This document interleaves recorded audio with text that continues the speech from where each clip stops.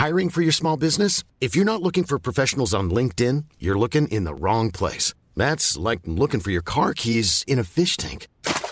LinkedIn helps you hire professionals you can't find anywhere else, even those who aren't actively searching for a new job but might be open to the perfect role. In a given month, over 70% of LinkedIn users don't even visit other leading job sites. So start looking in the right place. With LinkedIn, you can hire professionals like a professional. Post your free job on linkedin.com/people today.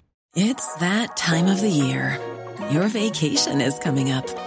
You can already hear the beach waves, feel the warm breeze, relax, and think about work. You really, really want it all to work out while you're away. Monday.com gives you and the team that peace of mind. When all work is on one platform and everyone's in sync, things just flow. Wherever you are, tap the banner to go to Monday.com.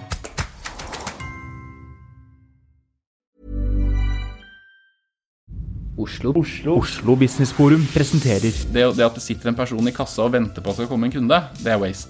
Da bruker man ressurser på noe som ikke genererer noe verdi. Velkommen til Oslo Business Forum sin podcast De som bygger det nye Norge. Mitt navn er Silvia Ceres, og jeg skal intervjue norske næringslivshelter som har vist vei i den digitale transformasjonen. Hvordan fikk de det til, og hva kan vi lære av dem? Karl Munthe Kaas, velkommen til Oslo Business Forum sin podcastserie Helter som bygger det nye Norge.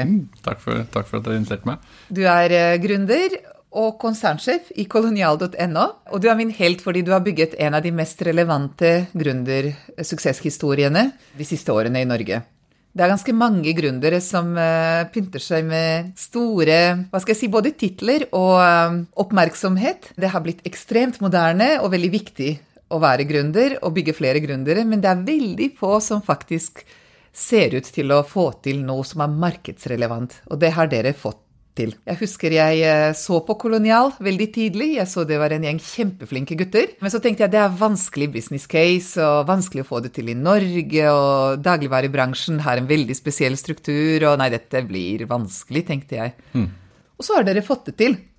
Hadde jeg gått inn da, så ville jeg fått kanskje 20-gangeren på investeringen. Ja, du ville fått 56-gangeren, faktisk. Det gjør vondt. Men flinke var dere. Så det jeg har lyst til å høre litt med deg i dag er om deres forståelse av hvorfor det gikk egentlig så bra. Men før vi gjør det, så har jeg lyst til at du skal fortelle oss litt grann om hvem er Karl. Altså alder, antall barn. Ja. Jeg er 33, tror jeg. Og jeg har 2 barn, 2 jenter, en 2-åring, en 4-åring. Gift med en kanadisk kone. Møtte henne på studiet for 10 år siden. Og så er jeg gründer da. Så, konsernsjef? Konsernsjef også, ja. Så, ja, Kolonial er for så vidt et av 3 selskaper jeg har vært med å starte da. Hva gjorde de andre 2? Den ene av de andre 2 er nabobil.no, som gjør bildeling, og som går veldig bra. Og det første selskapet, det heter Vacuum. Det var et evakueringsverktøy som jeg hadde patent på, som fortsatt eksisterer, men selskapet eksisterer ikke det.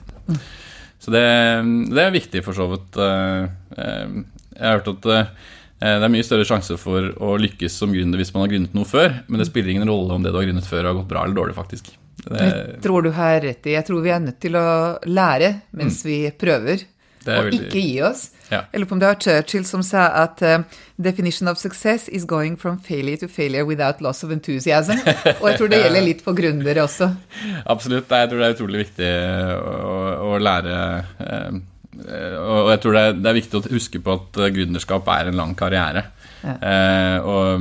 Og det at man kan gi opp et selskap uten å gi opp å være gründer, faktisk så tror jeg det er veldig viktig å være forberedt på å gjøre det også. Hold on tightly og let go lightly, pleier jeg å si det. Det er liksom trikset med å være gründer er egentlig nesten å vite hvilke selskaper du ikke skal gi deg på, og hvilke du bør la gå da. Ja. Jeg har et par andre store helter eller mentorer som sa noe lignende, som sa du må bare holde ut lenge nok. Men jeg tror ikke det er bare det, for dere har vært flinke. Det er noe med å ha en sånn stor visjon, og så er det noe med å ha gjennomføringsevne.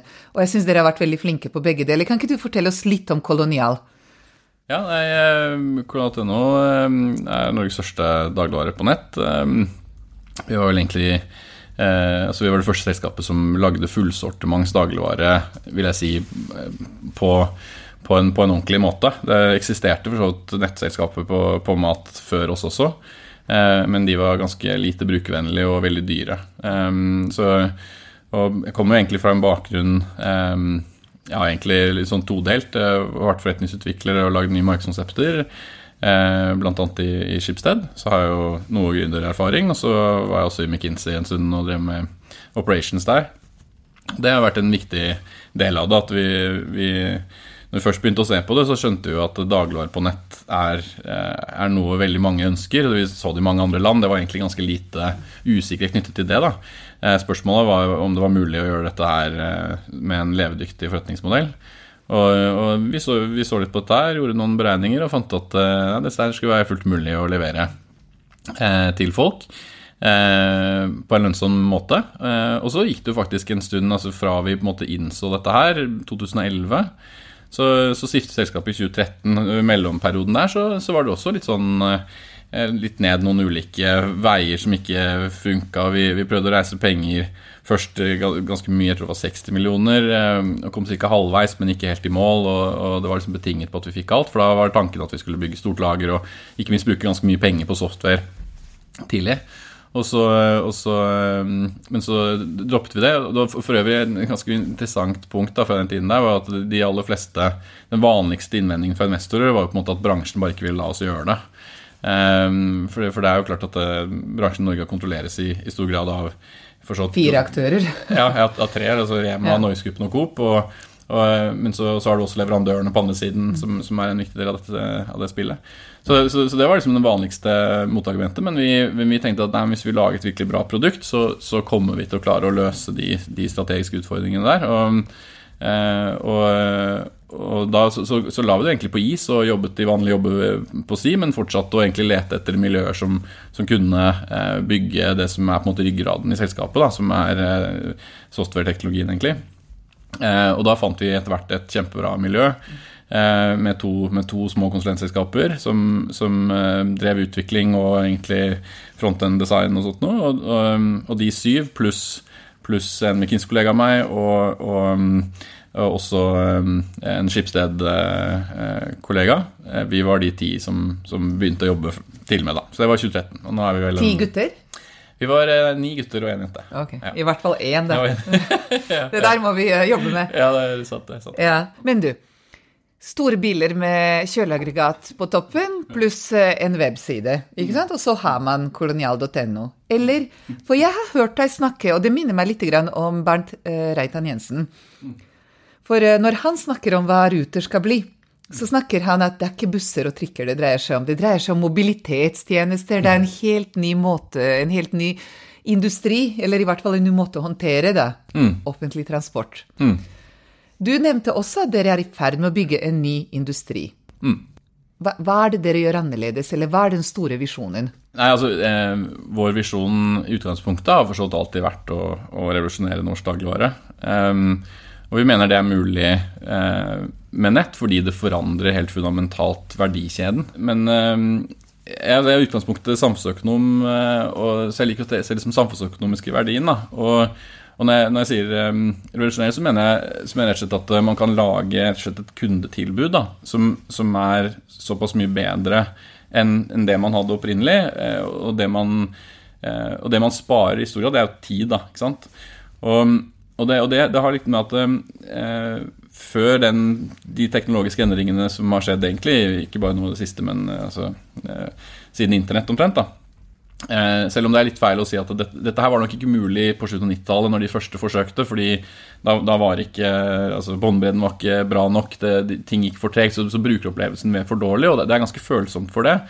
Men etter bredbånd og etter liksom 2007 røffelig og smarttelefon og sånt nå, så har det vært helt klart at en verdikjede som har vært for dagligvare da, og egentlig for alle varer, som har vært lik i tusener av år, som har faktisk gått ut på at du har et produkt, du går til et marked og så tilbyr du det. Da vet du ikke hva kunden vil ha før kunden møter deg fysisk og sier at vi vil ha disse og disse tingene. Og da bygger man en verdikjede rundt det, ikke sant? Som i dagligvare betyr at du har en produsent som går til en grossist, som går til en butikk, og så er butikken en slags kombinasjon av lager og showroom, og der går kunden inn og velger varene sine og gjør egentlig en plukkjobb. Og på kundens side så har du jo transport til og fra butikken, og så har du hele oppgaven i butikken, og så har du bære det hjem da. Men her, hvis man disconnecter det å måtte velge varene, fra å på en måte se dem først, så har du muligheten til å få vite akkurat hva kunden vil ha mye lenger opp i verdikjeden. Og da kan du sende bare de varene som den kunden har valgt da, rett til den personen. Og det du sparer da, altså vi har jo i praksis så går det fra produsent, og så går det til oss. Så det er jo en misforståelse som jeg tror mange har. Altså vi får jo foreløpig fortsatt en stor del av varene våre via Rema-distribusjon, men mer og mer går nå direkte fra produsenter, for det er bare mer effektivt, og plukklageret vårt begynner å bli så stort at da kjører du fulle lastebiler. Noe jeg alltid lurt på, har dere sånne roboter som går rundt i disse lagrene deres, eller altså, er det sånne Amazon-ambisjoner på det, eller? Nei, vi foreløpig er det menige folk. Ja, men jeg tror det er veldig viktig å være pragmatisk der. Ja. Og litt sånn det du sa med han fra Ruter da. Altså, poenget nå da, jeg vet ikke engang om man kommer til å bestille via et digitalt grensesnitt, altså på telefon eller maskin. Det kan være, det er jo masse nå på Voice for eksempel som er spennende. Så man må være litt sånn åpen for at både egentlig hele front-end-opplevelsen og også veldig mye av det man gjør på lageret kan forandre seg. Men det som er på en måte fundamentalt det er dette med den verdikjeden, at man kan få inn hva kunden vil ha uten at kunden ser varene, og da kan man konstruere alt basert på det da. Og kanskje selge mer? Eller? Og selge mer for så vidt, selv om nå tror jeg at de fleste vi har mye bedre større kontroll? Eller? Ja, de får bedre kontroll, så for oss så handler det jo egentlig om å ta så mye av ukeshandelen som mulig.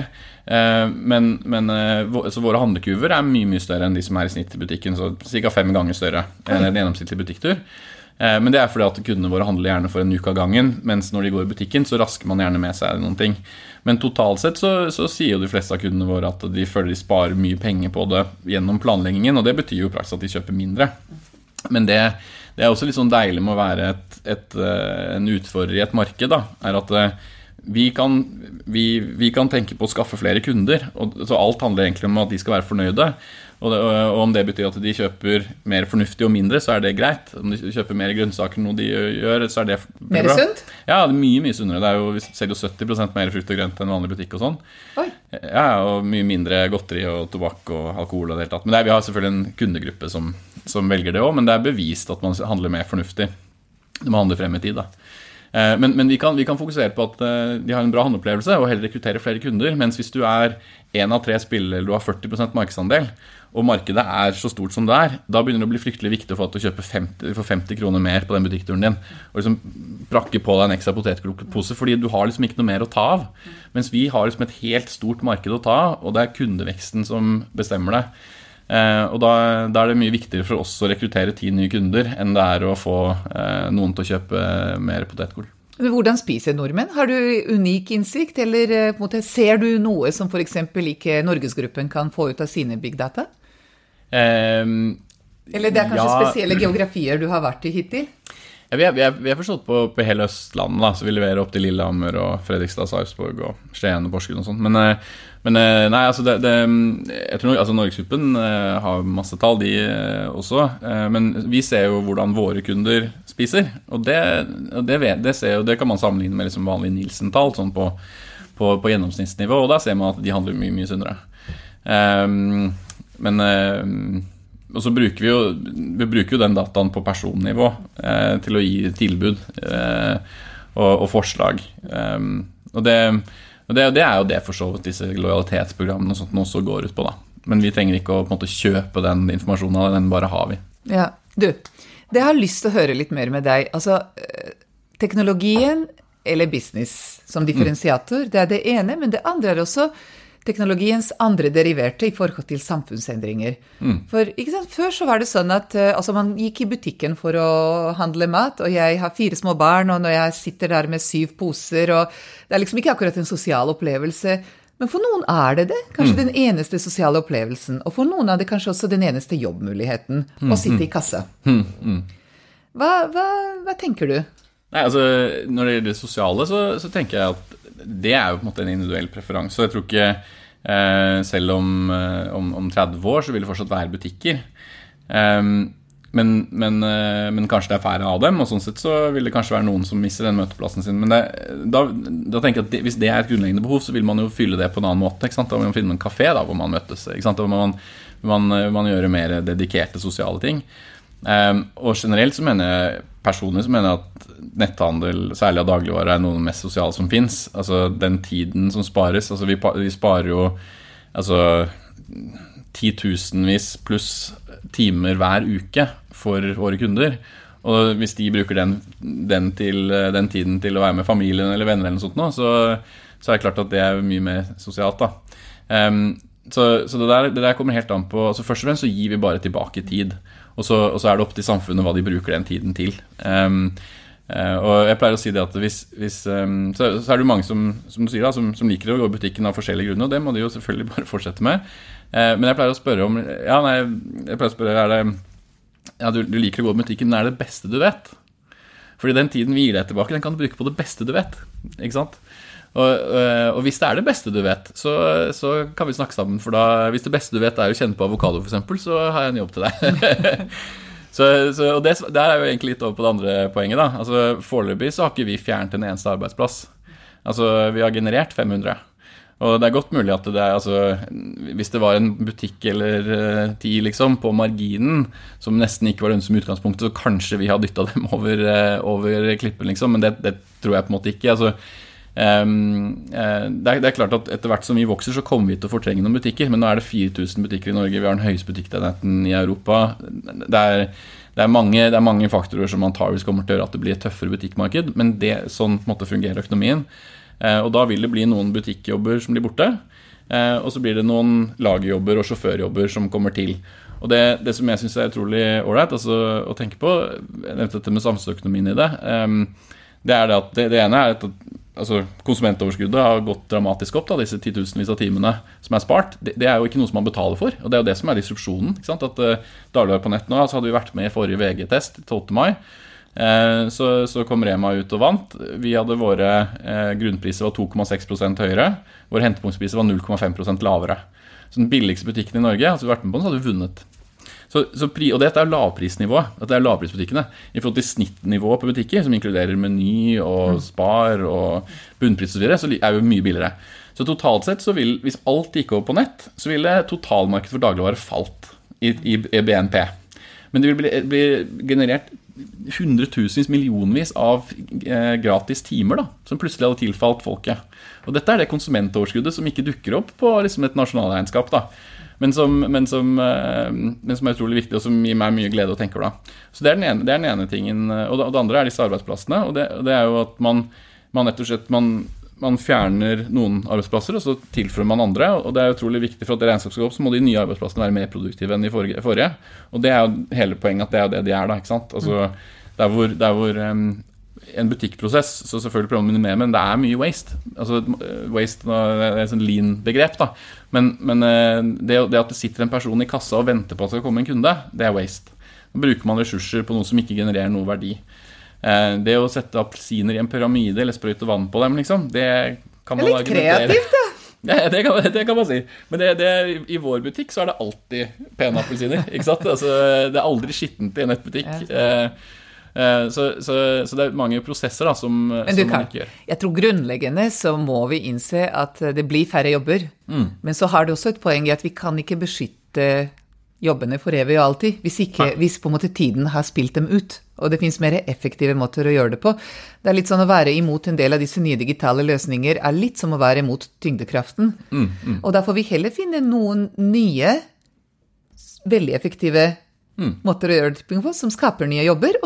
Men så mitt spørsmål, hvordan sørger du for at du har folk som står i de jobbene? Også per i dag så det sjåfører og lagerfolk.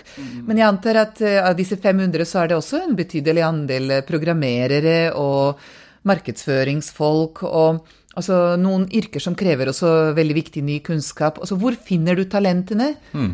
Hvordan utvikler du de du har? Nei, altså, vi hadde jo et veldig bra utgangspunkt med disse 10 da. Vi var et ganske stort gründerteam, ikke sant? Alt for få jenter. Ja, dessverre var en, men hun var til gjengjeld veldig viktig da. Dette var jo 10 personer som hadde veldig god kompetanse i bånd, og som på en måte ga selskapet det drivet vi trengte.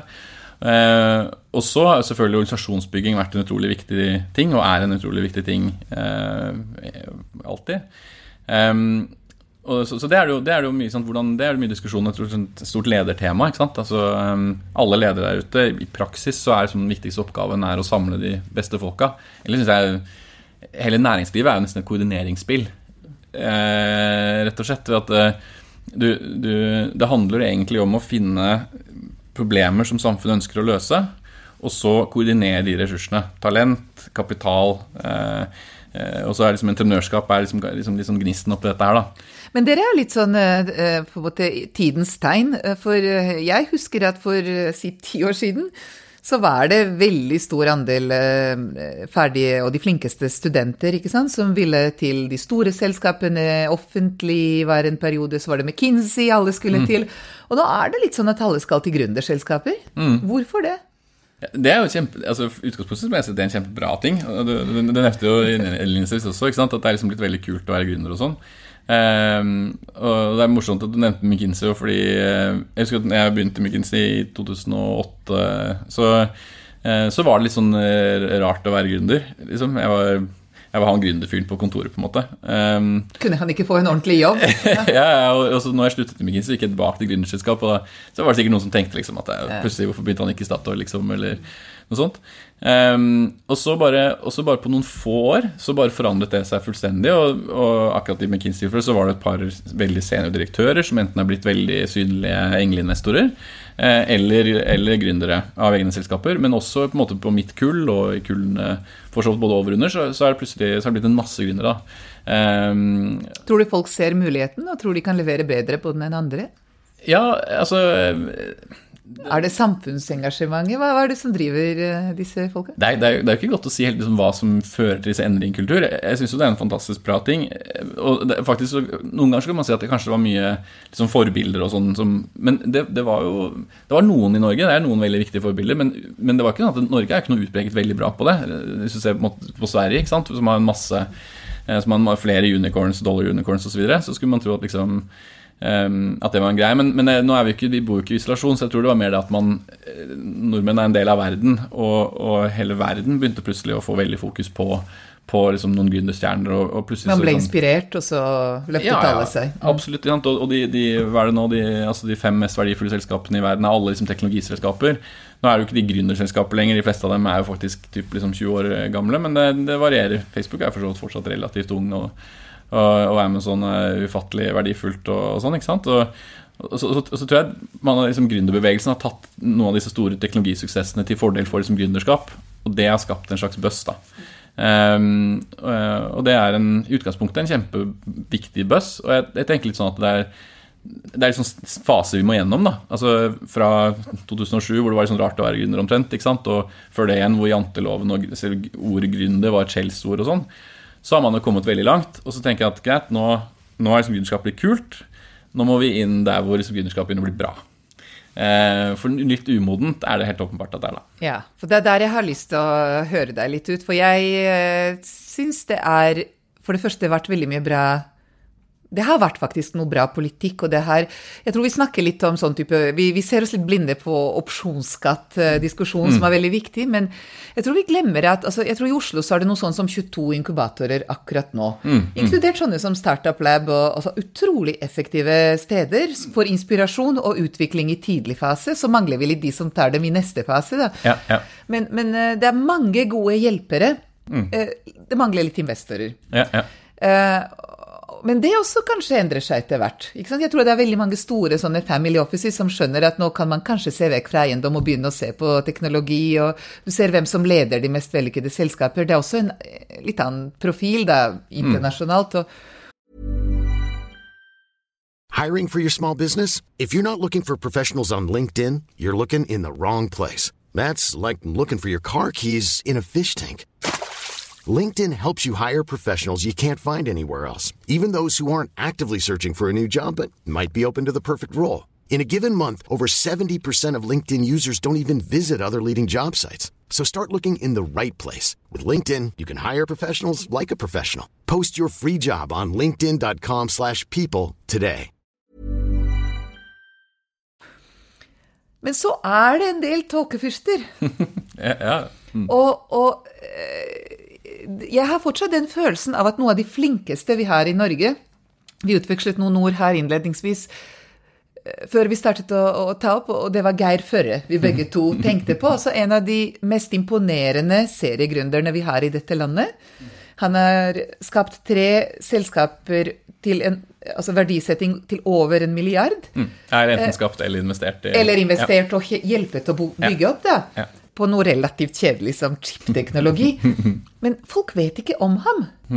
Han så å si usynlig. Når sånne exiter skjer, så det veldig lite oppmerksomhet, og så det noen andre som får utrolig med. Altså, hva gjør vi virkelig bra i Norge? Altså, utgangspunktet at Norge et fantastisk land å være gründer i, egentlig. Hvorfor det? For vi synes det så vanskelig å være gründer, her hører vi. Ja, man kan alltid klage selvfølgelig masse ting å utsette på norsk kultur også, og politikk og det hele tatt, så det kan vi sikkert også komme til, men sånn, vi må bare huske som grunnleggende, så det utrolig bra, og årsakene jo sant, høyt velstandsnivå, lik inntektsfordeling, disse tingene gjør høy digital modenhet, altså i hvert fall for en B2C-aktør som oss, så betyr det at du har en veldig avansert kundemasse, ikke sant? Og en veldig stor andel av befolkningen som kan ta i bruk nye ting. Det jo generelt, liksom, offentlig forvaltning effektiv, ikke sant? Vi har store sikkerhetsnett, så sånn sett så det egentlig lavere risiko, da. Du satser ikke nødvendigvis liv og helse. Og jeg har en rask anekdote. Jeg har en kamerat fra McKinsey som driver et selskap i Latinamerika, og han driver også online, ikke grocery først og fremst, men varer da, en slags Amazon-aktig sak, og da fortalte han hva slags utfordringer de har da, og de hadde omtrent samme omsetning som oss, men hadde 500 personer ansatt i kundeservice, og vi har 5 da. Ikke sant? Og det var bare sånn for det var så mye friksjon i alle ledd, ikke sant? Så du sier at vi kan være mer effektive på alle ledd fordi vi har så gode brukere da? Eller? Gode brukere, folk digitalt avanserte, høyt tillitsnivå, den blir jo tatt opp veldig ofte. Så alt det der helt klart ligger til rette for å være en vellykket gründer i Norge. Men så på en måte resultatene litt sånn smådårlige, og jeg leste nylig at altså, av verdiskaping i Norge så står industri for 8%, det på samme nivå som Hellas. Så der kommer vi litt inn på altså nå nevnte vi en linje som Geir Følle, og vi har noen industrialister som lykkes i å skape liksom, ganske store selskaper, men en sånn generell forståelse av selskapsbygging, den føler jeg fortsatt at vi ligger litt bak på. Hva betyr det? Altså det å klare å bygge salg, eller organisasjon, eller? Nei, litt i forhold til altså, fokus på å bygge, først og fremst organisasjonsbygging vil jeg si, da, altså fokus på å bygge et selskap rundt å løse et problem, snarere enn å fokusere på et produkt. Og det jeg sa innledningsvis at det var 3 selskaper først gikk dårlig, og det har jeg tenkt på mye etterpå, og det ikke noe tvil hos meg at det første selskapet vi hadde, det var et produktselskap.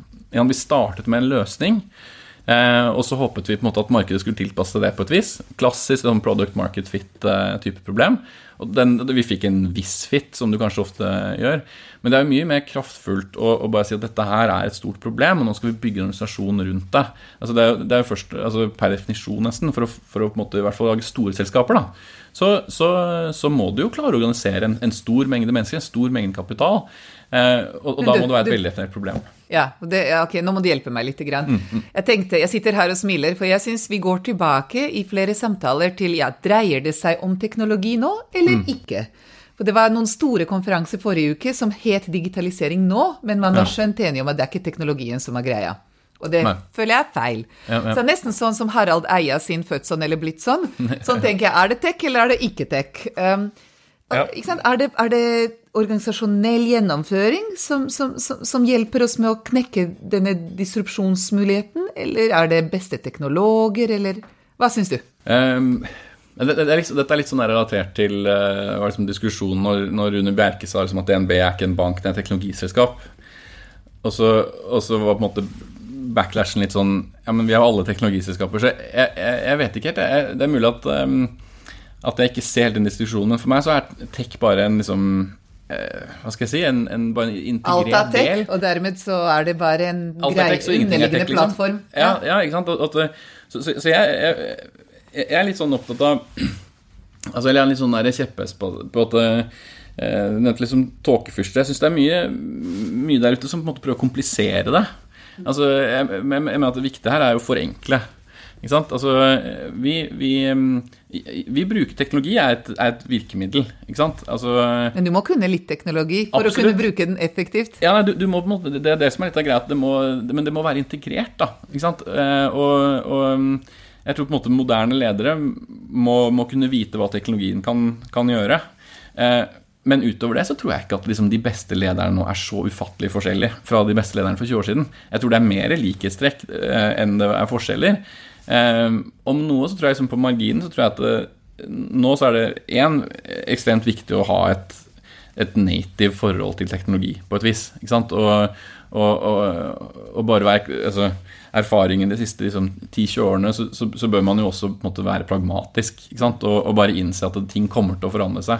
Og suksess kommer til å basere seg litt på hvem som i stand til å ta i bruk den teknologien. Men du nei, men det kjempespennende, og så sender du meg i litt sånn mange retninger på en gang, men teknologi versus digitalisering, ikke sant? Man snakker om beacons i butikker og sensorer på matvarer som kan gi deg unike koder som kan finne ut hvilken gård eplejusen laget fra eplene og så videre. Altså, hva tenker du egentlig når du sier teknologi? Det webportaler, eller det smarte biler, eller hva det? Teknologi jo for så vidt, jeg vet ikke hva definisjonen men teknologi jo bare... Hva relevant teknologi for deg da, i Kolonial? Å løse et problem som på en måte, som enten som kunden har, eller som typisk som kost eller kvalitet, kostreduserende eller kvalitetsøkende. Liksom. Altså sånn. Så det kan være kunstig intelligens på kundeanalyse, og det kan være sensorer i butikken, og det kan være predictive big data på webdata. Absolutt, men det kan også være en liksom, putekasse med en kodelås. Altså, hva betyr det? Nei, det et morsomt eksempel, for at nå nylig da, så lanserte vi på en måte den neste leveringsmetoden som rett og slett en isolert boks foran døra med en kodelås. Og greia var at altså, postkasser der for en grunn, ikke sant? Og det effektivt for postmannen. Du slipper å være hjemme når du mottar post. Det blitt tatt for gitt, ikke sant? Og nå det mindre og mindre post, og så det mer og mer varer, og dagligvarer spesielt mest hyppige leveringene. Den kassa står der, eller dere tar den hjem? Nei, altså, jeg kan ha min egen tunge kasse som ingen kan stikke av med. Riktig. Så du kan erstatte posten? Det kan vi, og så blir det en slags postkasse for varer da. Og det jo interessant forstått at ingen har laget det før, men jeg tror det har noe med at hvis du en enkelt nettoperatør, så leverer du ikke til kundene dine ofte nok til at det liksom lønner seg. Men når vi leverer hver uke, så ser vi at det lønner seg for oss om den kassen står der, fordi vi kan effektivisere våre ruter bedre. Men for kunden så det en kjempefordel, ikke sant? For da betyr det at du kan på kvelden før, kan du bestille, og så vet du at det kommer en eller annen gang i løpet av tida mens du på jobb, mellom 9 og 4. Men da betyr det at når du kommer inn klokka 4, så det der, ikke sant? Så du kan være sikker på at du kan bruke det til å lage middag samme dag. Du slipper den der husarresteffekten da. Men poenget var at det der var et veldig sånn enkelt fysisk problem. Det var en issue for folk å være hjemme i en 2-timersluke. Og så kanskje ønsket de ikke å bruke hentepunkt, løse det problemet, men da må du reise dit eller kjøre forbi et hentepunkt. Så det var de 2 modellene vi kunne tilby.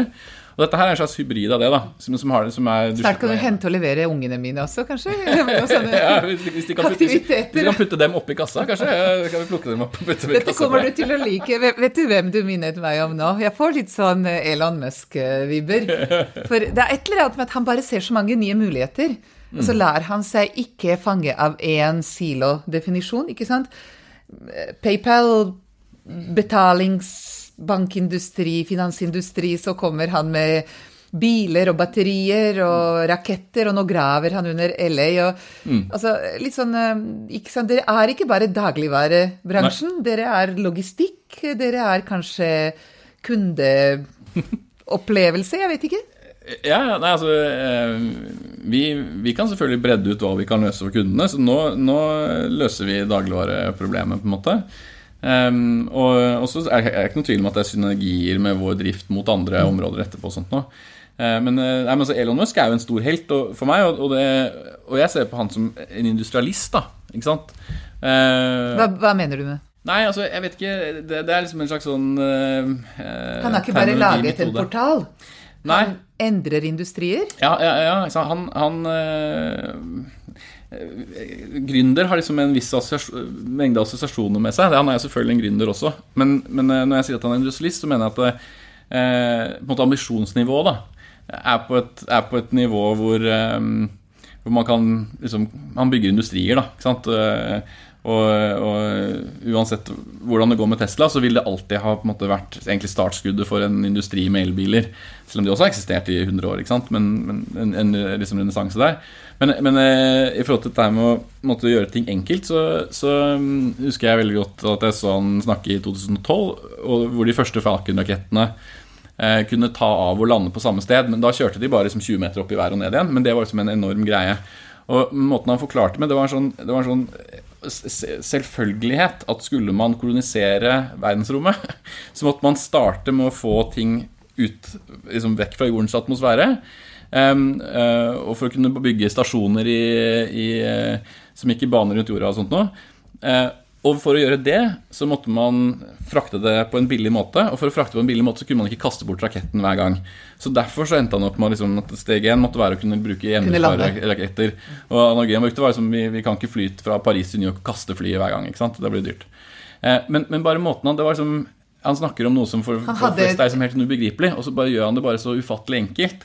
Ja. Og han ble spurt om akkurat det da, og han har fysikerbakgrunn, og han sa liksom, nei, men det er liksom, han følte det var jobben sin var å ta komplekse ting og bryte ned i their elements, liksom, og så bygger man det steg for steg, men han har bare ingen begrensning for hva som er mulig å bygge, men han evner å liksom dekomponere da, og det... Jeg husker han ble spurt om, apropos landingsproblematikken, at de hadde ikke noe løsning, det var rett og slett ikke fysikk nok til å deakselerere korrekt etter litt lengre reiser.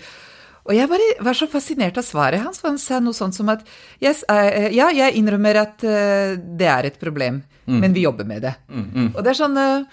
Det minner deg om alle disse store historier, ikke sant? Hvor var problemet stort nok, og folkene engasjerte og flinke nok, så fant de ut av det på en utradisjonell måte. Og det er utrolig gøy, altså. Ja, nei, men det er ikke sant, Elon Musk selv har jo ikke laget batteri i Teslaen, liksom, eller laget styringssystemet til Falcon-rakettene, ikke sant? Men han har klart å bygge de organisasjonene rundt det, da. Han har hatt framsyn nok til å skjønne at det var mulig, og så har han vunnet dette koordineringsspillet. Han har klart å samle de riktige folka og de riktige kapitalene. Men han holdt ting enkelt, og det er bare spinne tilbake veldig kjapt til denne kassen, så var egentlig, poenget var bare at det var mange som snakket om disse kassene, og alle antok at de måtte være nettkoblet og digitale, og at de skulle åpnes med en app, og at alle leverandører skulle ha liksom, sitt API tilknyttet denne boksen. Og så er det bare sånn, ja, men API, altså hva med bare dele ut en kode på en kodelås da? Og så løse det problemet. Så jeg er veldig sånn opptatt av at det er ikke sånn at det må være en digital løsning på alt. Det må bare være en løsning, og så må man bare liksom være pragmatisk. Og jeg føler at det er mange som prøver å overkomplisere ting, ja, av forskjellige grunner sikkert. Men. Det skal blinke, og det skal animeres. Det skal være microbølgeovn og Candy Crush og i det tatt. To veier jeg vil ta dette her nå. Så stiller jeg begge spørsmålene, så tar du dem i den rekkefølgen du vil ha. Det ene er at du sa at lederskap har ikke endret seg så mye. Og du kommer nå i en fase hvor du har egentlig ganske mange flere tradisjonelle ledere i styret ditt, blant investorene dine, og jeg tror at det er fortsatt litt vanskelig å si til disse folka at jeg skjønner at du har kjøpt deg inn på en liksom, bestemt strategi, men den gjelder ikke lenger. Nå er det noe annet vi gjør, og vi må bare... Så hvordan bruker du? Hvordan velger du riktige folk... I styret, blant investorene dine, hvordan bruker du dem effektivt? Og det andre spørsmålet mitt er, nå snakket vi mye om Elon. Elon er mye Silicon Valley. Hva er det som vi gjør bedre her versus dem? Men, ja. Jeg kan ta det første spørsmålet. Det siste spørsmålet tror jeg må bare si at det vet jeg ikke egentlig, for jeg har ikke vært i Silicon Valley.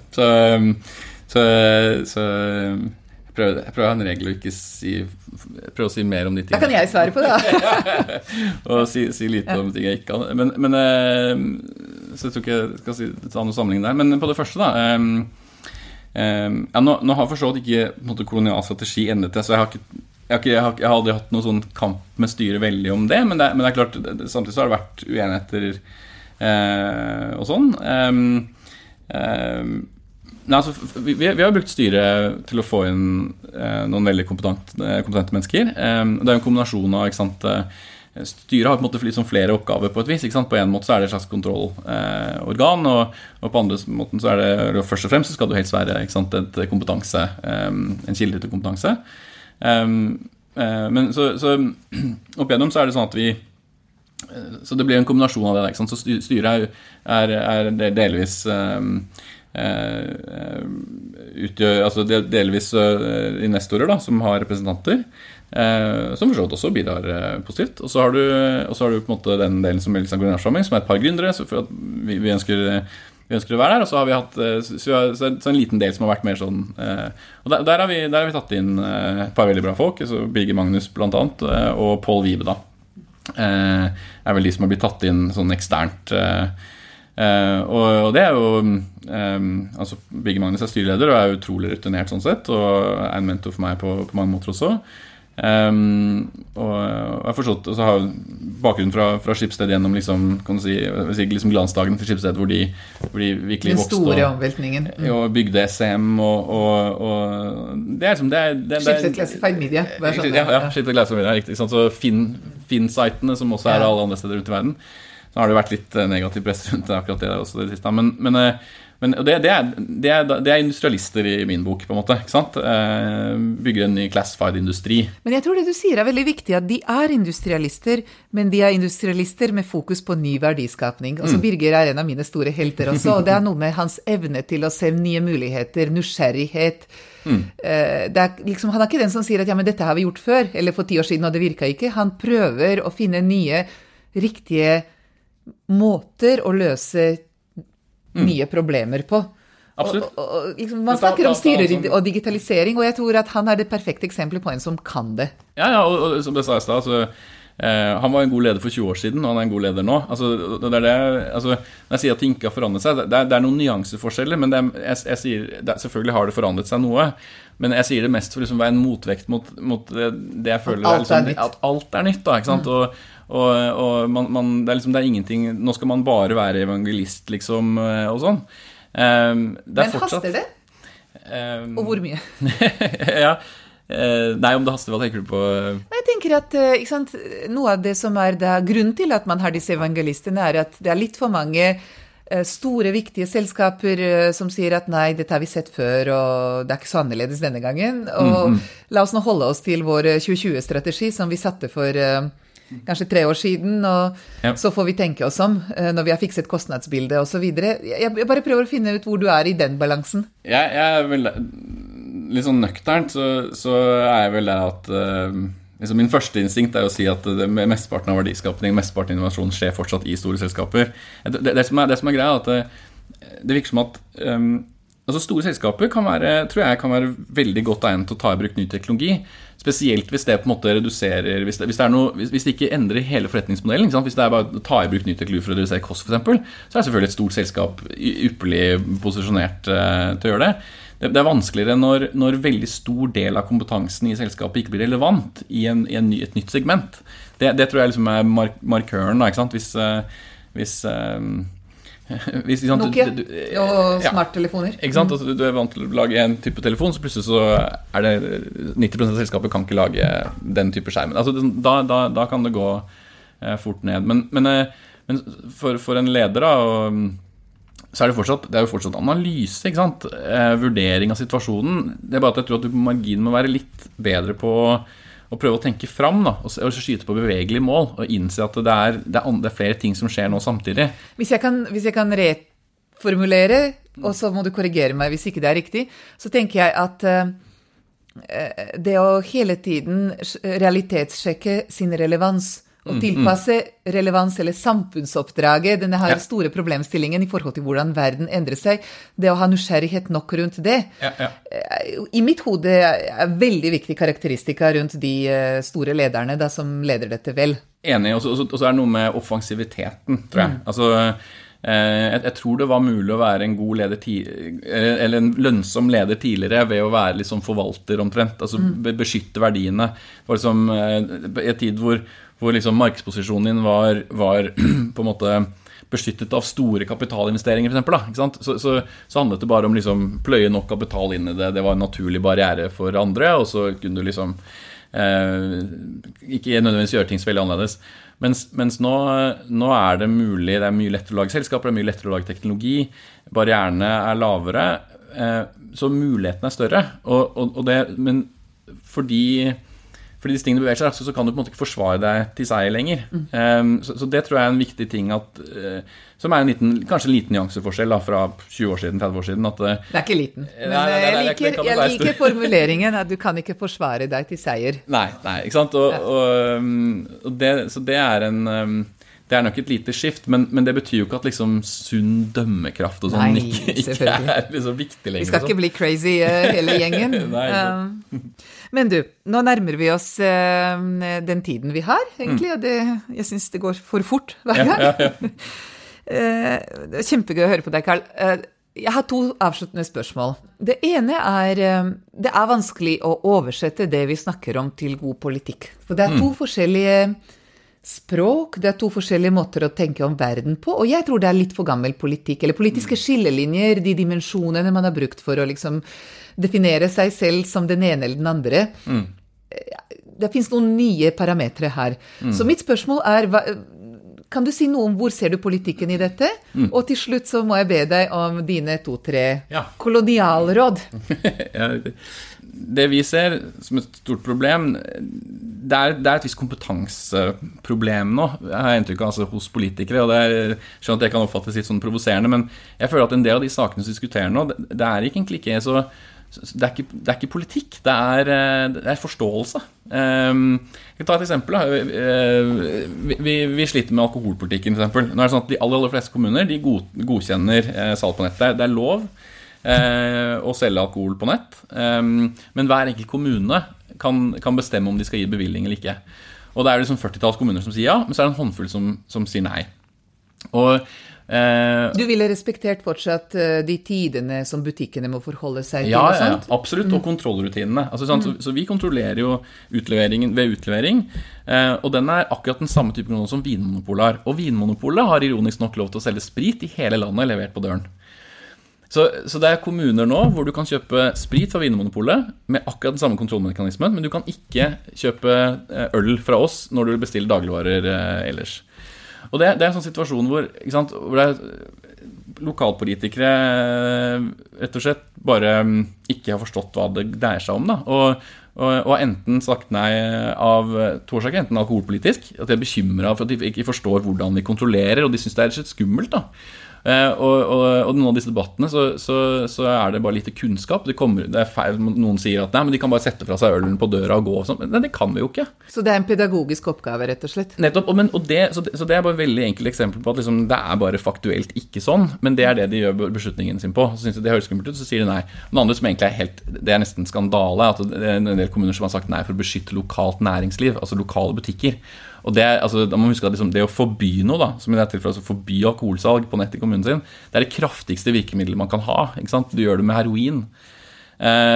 Men I praksis så tar de da å gjøre en tjeneste litt dårligere for alle innbyggerne sine, for å beskytte noen få lokale kjøpmenn. Altså at da burde man heller være ekstremt god på kontroll og på rutiner og hjelpe de som trenger hjelp og så videre. Absolutt, altså alkoholpolitisk liksom en sak, men næringspolitisk så synes jeg bare ikke det går an. Men uansett, dette var bare et eksempel, men det liksom lokalpolitisk, men på stortingsnivå så prøver vi å endre loven da, for at egentlig så alt dette helt unødvendig. Vi kunne tatt bank-ID-kontroll ved salget på nettsiden, og da ville vi vært sikre på hvem det var som kjøpte. Og så neste gang kunden så de varene, så sto de I en låst kasse utenfor døren deres, for eksempel, eller blir levert, ikke sant? Og da, selv om det en 16-åring som tar imot det døra, hvis du har bestilt øl, så vet jo du at det kommer. Det ikke noe større risiko at den 16-åringen tar den ølen ut av posen sin på veien fra gangen til kjøleskapet, enn at de bare tar det ut av kjøleskapet når som helst. Så dette her liksom, for oss det ganske åpenbart, ikke sant? Men dette her dette skjønner man bare ikke, og da har man liksom en pedagogisk oppgave der da. Du minner meg om, det var cirka 20 år siden, en prominent norsk politiker som snakket veldig varmt om internett, i tidlige internettdager, ble gjort oppmerksom på at ganske mye av trafikken på internett relatert til pornografi. Og så sa den vedkommende personen at ja, men da får vi bare forby internett. Ja. Det noe med at vi må heller lære oss hva farene og så må vi lære oss hva vi kan kontrollere, og kontrollere det effektivt, eller regulere og styre. Ja, men det som så paradoks dette her at vi selger jo mye mindre alkohol enn butikker i snitt, sant? Butikker selger 5,9%, selger 2,1%. Så vi bidrar til lavere alkoholkonsum, og kanalen mye tryggere, fordi at en 16-åring blir kontrollert i døra, og de må vente en dag før de får det. Mens i butikken så kan de prøve 30% tilfellene, så går det, og går det ikke, så kan du bare prøve neste butikk. Så vi har et system som har hull som en sveitserost på de fysiske butikkene, og det høyt konsum, og det dårlig kontrollert, og så har man da en nettløsning som blir 100% sikker med bank i det. Så ikke sant, hvis du en KrF-er, så burde jo dette være fanesaken din, ikke sant? Og hvis du en høyrepolitiker, så burde du si at dette utrolig viktig for næringspolitikken, men plutselig så har du misforståelser som at man ikke skjønner, og det ikke et problem altså, Ok, vi lager politikerskole. Det gjør vi. Men dine 3 beste råd? Ja. Eller 2 eller 4? Eller 2 eller 4, eller 1 eller... Jeg tror jeg skal la det være liksom basert på om man tenker at man skal starte et stort selskap eller lite. For det synes jeg også altså, vi må huske at det 500 000 selskaper i Norge. Det å være gründer ikke så utrolig som det virker som noen tror at det Det altså, bare i egenskap av å være det, så det Guds gave til menneskeheten, liksom. Gründerskap egentlig en helt naturlig del av næringslivet, og det mange som starter selskaper, og jeg synes det veldig legitimt å lage små selskaper. Små selskaper, de står for fortsatt veldig mye av den totale verdiskapningen, og det må ikke være born global, det må ikke være svært. Du kan hvis du har en god idé for et problem du løser, så prøv å bygge stein på stein. Det egentlig det ene delen, og for så vidt også skal du bygge et stort selskap, så det greit å starte med et lite selskap. Altså, interessant statistikk på det, men en sånn search fund som tar i utgangspunktet små og middelstore selskaper, og så prøver å rampe det opp, det en mye høyere unicorn-andel enn selskaper som starter fra scratch. Så det, jeg tror liksom forretningshåndverket, selskapsbyggingen viktig, og det kan også fort være at man egentlig trenger å ha en karriere i utgangspunktet for å bygge det på. Så det liksom jeg vet ikke om det et tips da, men det noe av den krampaktige gründerskapet som det liksom hvis you can't force it på en måte. Det må være sånn at du har en kompetanse, ser et stort problem, og at det nesten en slags du kan ikke la være å gjøre det. Det I hvert fall en god start, men skal man da sette i gang, og skal man bygge noe stort, så må problemet være stort, og så må man tenke liksom, selskapsbygging tidlig. Det du sier at det lov å løse store problemer, og det lov å løse små problemer, men at man skal uansett være realistisk I forhold til at gründerskap egentlig ganske vanskelig jobb, og ikke fullt så hva skal jeg si, glamorøst som vi kanskje tenker akkurat nå. Nei, det kan jeg si. Jeg tror aldri jeg har vært altså sånn, I min bare generelle humør var jo best liksom helt I starten. Altså nå jo bare 1 million ting å tenke på, masse bekymringer og greier, ikke sant? Mens da var det jo bare alle muligheter. Og det for øvrig noe det tror jeg ligger litt bak disse som litt sånn evige gründere og sånt. Det gøy, ikke sant? Og det egentlig morsomst tidlig. Men det ikke det på en måte landet trenger. Landet trenger at man bygger lønnsomme selskaper, enten de små eller store. Og da det litt viktig at man bygger det på solide fundament, som tydelig behov, og at man har en kompetanse til å faktisk løse det problemet. Og det ikke alltid man trenger å for så vidt ha den løsningen når man starter selskapet. Det en annen digresjon, men det liksom det den der liksom Petter Smart oppfinner stereotypen vi har, liksom at man har produktet. Ikke sant? Og da tenker jeg at det noe galt da. For egentlig, produktet det du skal utvikle, det er det selskapet designet for å gjøre. Det ikke det du skal nødvendigvis ha klart før du starter. Og så kaller man det pivots da, ikke sant? Når man har en produktidé, og så innser man at egentlig markedet tenker noe annet. Men det er jo lettere å bare starte med det markedet trenger da. Ikke sant? Og bruke selskapet til å løse det problemet. Det var, jeg vet ikke, 1 eller 2 eller 3. Det var i hvert fall utrolig morsomt å høre på deg, Carl. Tusen takk for tiden din. Jeg kan bare si at da for meg, med 4 små barn, så løser du et ganske stort problem. For bare det å bære disse posene har vært helseødeleggende, og nå er det veldig mye mer harmonisk da. Bra. Så takk for den kjempegode jobben du gjør med Kolonial. Takk for at du inspirerer mange av oss. Og takk for tiden din her. Bare hyggelig. Tusen takk for at du lyttet til Oslo Business Forum sin podcast De som bygger det nye Norge. Hvis du likte det du hørte, følg oss og gi oss en tilbakemelding på iTunes. Det hadde vi satt stor pris på.